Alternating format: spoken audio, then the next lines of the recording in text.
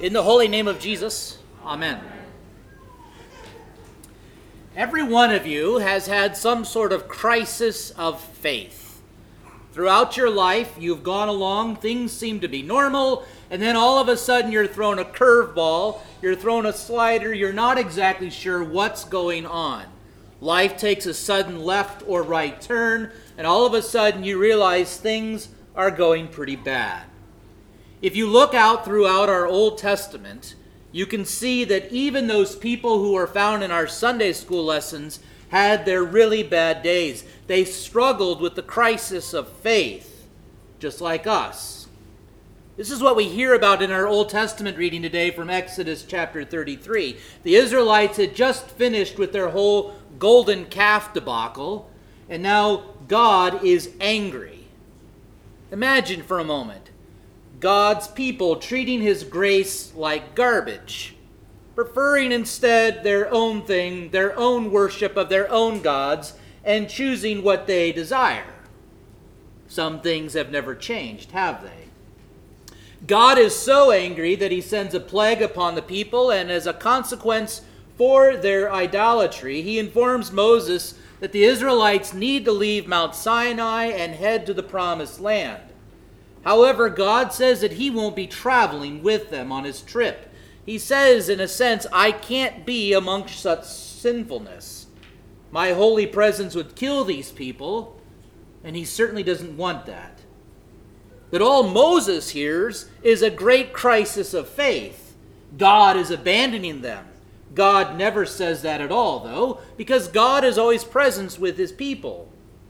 But because of their evil ways, God will not be blessing them along the way. They will not know the blessing of God as they journey. Again, Moses ramps up the crisis of faith. You said that you would do all these things, and now you're going back. And over again, despite how many times God says that he will call him by name, Moses keeps asking for a sign. Give me some sort of proof that you love us, that you care for us, that you're sending us on the right path. Give us a sign or a proof that we know, Lord, that you haven't utterly abandoned us and brought us out here to die. And so amidst this crisis of faith, Moses says to God, show me your face. And God says that's not going to happen, because no man may look upon me and my face and live. We as Christians certainly do think at times that God is the one who has abandoned us, that there is a crisis of faith. And so we aren't afraid at times to ask God for a sign, for some sort of proof. But here's the thing. Even in the midst of this crisis of faith with Moses, God has mercy. He deals gently with Moses, even as Moses is taking everything completely out of context with his misery and his suffering and despair. God says to him, I will show you my goodness and my mercy, but you can't ask what you're asking and live. So God places Moses in a safe place, in the cleft of the rock, and he covers his eyes until he passes by. And then once God has passed, Moses can see with his own hands God's backside. Doesn't seem like the most enthralling side of God. Moses doesn't get to physically behold the face of God, but God works even through his backside for Moses.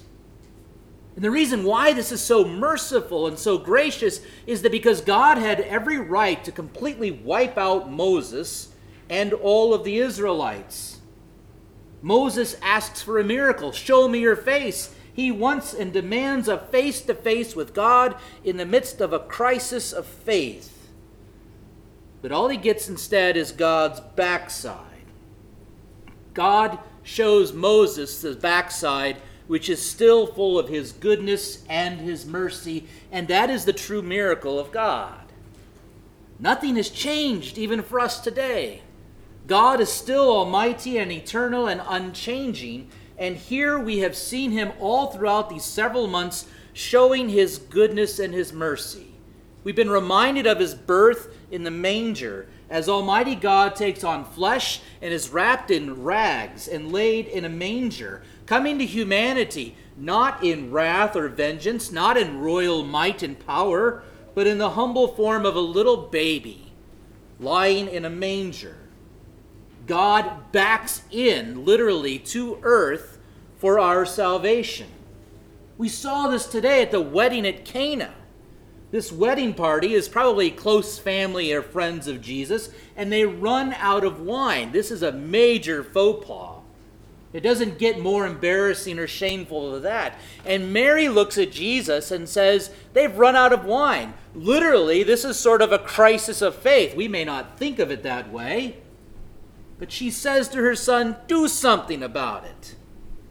And this is where Jesus speaks very calmly to Mary, not as her son, but as this Word of God made flesh. He uses this opportunity to teach Mary and to teach us. You heard it today. Woman, what does this have to do with me? Now, here's one example where our English Bibles truly get this messed up. Jesus does not say, woman, what does this have to do with me? That's a very poor translation. In the original, Jesus says to his mother, what to you and to me? What to you and to me? I know that doesn't really roll off your tongue very well, but he says to Mary, what to you and to me? This is an amazing statement, amazing question that Jesus says to Mary. What Jesus is saying to Mary is very simple. This crisis of faith, this problem that you have, this is an issue that only God can handle. How does a solution, Mary, handle with you and me together? You can't do anything about this. Only God can. What do you have to do with this remedy of this crisis of faith, this God issue? What can you contribute, Mary? This is not a problem that can be solved by going down to the store and buying more wine or any other kind of help from mankind. This is a problem only God can solve. This is a problem that only can be solved by Him and Him alone. This is not Mary and Jesus together. She has nothing to do with this. Jesus is literally saying to Mary, I am the only one who can handle this, not you. Think about that statement in your life right now. What to you and to me? Think about all the questions and the problems, all the crisis of faith that you might be having right now, and Jesus utters those same words for us today. Not to make you feel tiny and puny in His sight, not to make you feel irrelevant, but to remind us that in the midst of all of our crises of faith, God is still merciful and gracious to us. What to you and to me? As Luther says in very many ways, that when we face these crises of faith, when we get on our knees and pray, we are to pray and let God worry about the problem. What to you and to me? And you know the rest of the story. Jesus works His first miracle, the first sign and proof, in order to reveal His divine majesty and power. That all sounds big, grand, and glorious. But you'll notice here that Jesus doesn't do big, grand, and glorious things. He doesn't rend the heavens open. The earth doesn't quake. The sun doesn't go dark. There aren't heavenly war trumpets. There isn't a magical vine that comes down from heaven. There isn't a waterfall of wine flowing out of the clouds. He doesn't even call attention to Himself. He goes to the quiet servants and simply says to fill up the jars with water. He commands a lowly servant by His almighty and powerful word to accomplish His purpose for this crisis. Many of the people at the feast don't even know what's going on. In fact, many looked at this and say, hey, you've saved the best for last. But Jesus shows us that He has come along to take out the old ways and to bring in the new ways of His kingdom. The Jewish washing and purification ritual was a way of the old ways. He has come to bring along joy and the wine of gladness in His gospel. In the midst of all of this, the disciples believe. And soon, We're going to be entering into the season of Lent. It's a month away. It's right on the heels of Epiphany and Christmas. And that is where we will focus on Jesus as he goes to the cross. And I beg of you that each time that you see Jesus on the cross, think of that question that he gave to Mary. What to you and to me? We cannot save ourselves. We cannot save ourselves no matter how good our intentions are, no matter how hard we try. We can't even save ourselves from a common cold. If we could make any kind of payment for our sins, then Jesus wouldn't have to go to the cross. But he did.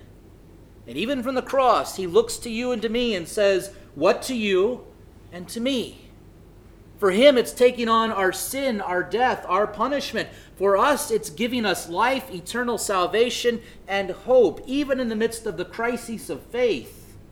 This is Almighty God doing something about our sin, although it's in a very backsided and unassuming way. People look at the cross and they say it's foolishness. It doesn't make any sense. It's the weakness of Jesus. But here on the cross is God unveiling for us his divine eternal love for you and for me, his plan, his hope, his life for you, even in the midst of all of the crises we face. It is God's immeasurable and incomprehensible love for you. Here is victory on the cross. Here is life. And it is only where God himself has provided that is found in Jesus on the cross. We may look at all of our issues and say we have many, many big problems that are only handled by God. But here is the answer in all of these things. We can't solve it ourselves. The answer is not found in stimulus checks and vaccines and masks and arbitrary distances and hand sanitizing. The answer certainly isn't found in the golden donkeys and the golden elephants in Washington, who really do want to make themselves out to be your empty saviors. The answer to our biggest problems, our crisis of faith, is staring at us in your face. Jesus on the cross. Even though the fullness of God is veiled, there is the Lamb of God who takes away the sin of the whole world. You get to look at the face of God without dying as Jesus gives up his life for you so that you may live.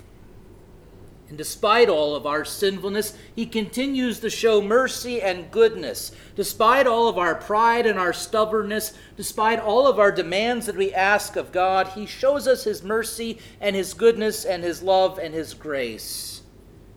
And he continues to back in to his creation, speaking to us words of comfort and peace, to give himself in ways and means that are not meant to destroy us, but are meant to draw us closer to him.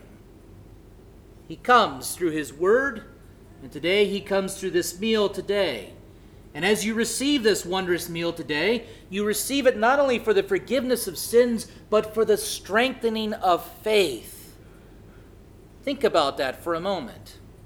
This is the bread of life that has come down from heaven. Christ's flesh and blood given and shed for you for forgiveness, but also to strengthen you in the darkest and most mundane and depressing and downright scariest of times.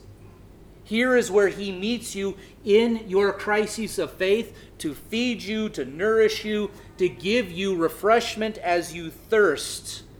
Here is where he feeds you with himself and reminds you that he is with you always, even to the very end of this age. Don't overlook what it is that he has done miraculously for you this day, in releasing you of all of your sins, forgiving you freely, forgetting of these sins, but then also inviting you to a foretaste of that wedding feast that is to come. The wedding feast where all of our loved ones have gone on before us and are now seated. The wedding feast that we have been promised to go and be a part of because Christ has come for you. God keeps his promises. He abides with you even as we go through the valley of this dark shadow of death and sin and despair. Regardless of what the world might say or what's going on around us, we look at the most important thing for us here today, the glory of God in your midst, to reveal Jesus to you and all of his promises and his purpose for coming for you, that he may promise that you are with him and he is with you. What to you and to me? That's what he says as we leave this place.